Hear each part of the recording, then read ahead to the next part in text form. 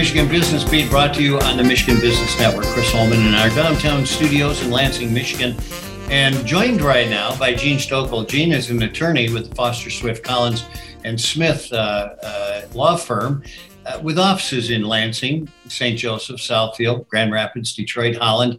And I always want to say to infinity and beyond, because you guys are ever growing. Gene, welcome to the show. It's good to have you here.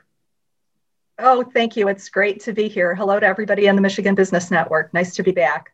Well, they all wave back cumulatively here. We do things as a unit. Listen, let's talk a little bit about, because there's no ignoring it. COVID-19, the pandemic has just totally affected, world trade.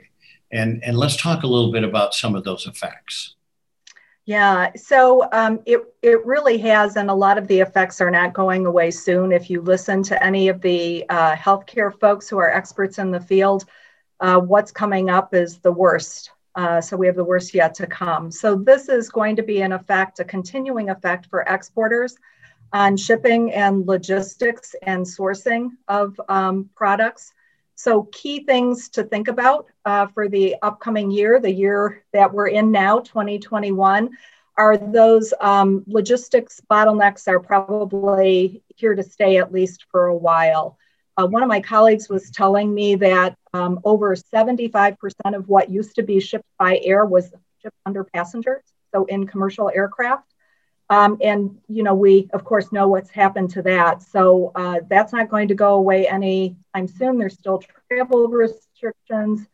So that's something to consider. Reviewing contracts is really important in that respect, because, if you have liability or indemnification obligations for on-time delivery, the old kind of boilerplate in contracts really should be checked, along with dispute resolution provisions, et cetera, for this new world that we're dealing with. So supply chain issues are going to hang around for a while too. Anyway, as a guy who's made 30 plus trips to China, we used to do everything in person. So let's talk a little bit about that virtual environment. Yeah. So same thing there. I think, for businesses, a lot of folks have realized the value of doing business virtually, and a lot more things, I think, regardless of what happens with the pandemic, will continue to happen virtually. And the big issue that we're trying to get out to our business clients at this point is export controls. Really, when you think about it, anybody in your company who has a computer and can press a send button can send technical information, anywhere around the world. So if you don't know how your products or technology are classified for export control purposes, or if you haven't trained your folks on export controls and sanctions law recently, this is a good time to get up to speed on all that, including, managing your compliance best practices, your policies, and your procedures, because there will be changes as a result of doing business internationally. A lot of folks have people that are working from different countries now too, and that's something that we really need to consider in the export control world.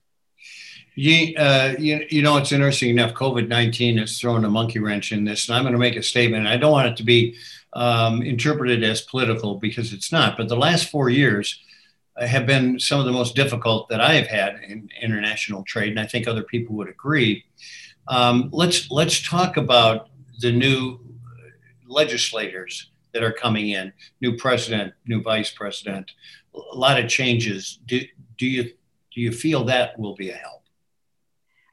Yes, definitely. I think it will be a help. But when you think about the new administration coming in, the Biden-Harris administration, first things on their plate really are going to be, economic assistance to the folks who are really struggling as a result of the pandemic, and taking control of the pandemic and getting those vaccines out.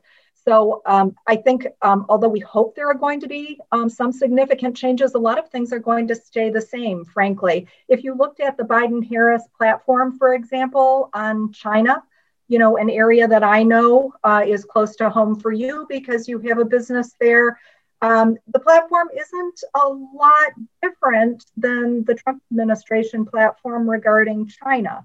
We're still concerned about intellectual property theft. We're still concerned about human rights. We're still concerned about national security issues in doing business with China. And, I think what's going to happen is you're going to see from the new administration and the new legislators a move towards less unilateral action and more multilateral action, which will help businesses like yours in the future. We have these issues with export controls, with tariffs, and I think those are, because they've all been done unilaterally, they're hurting U.S. businesses and helping our foreign competitors, even our allies. And if there's multilateral action, we're going to see relief for U.S. companies. Well, at least if nothing else, the rhetoric is starting to change, and that's going to be a help. Jean Stokel, thanks so much for being with us, an attorney with Foster Swift Collins and Smith. Offices all over the planet, but notably Lansing, St. Joseph, Southfield, Grand Rapids, Detroit, and Holland. Thanks for being with us. Always good to see you, Jean. Thank you. Nice to be with you. You're watching the Michigan Business Beat on the Michigan Business Network. I'm Chris Holman. We'll be back with more. Stick around.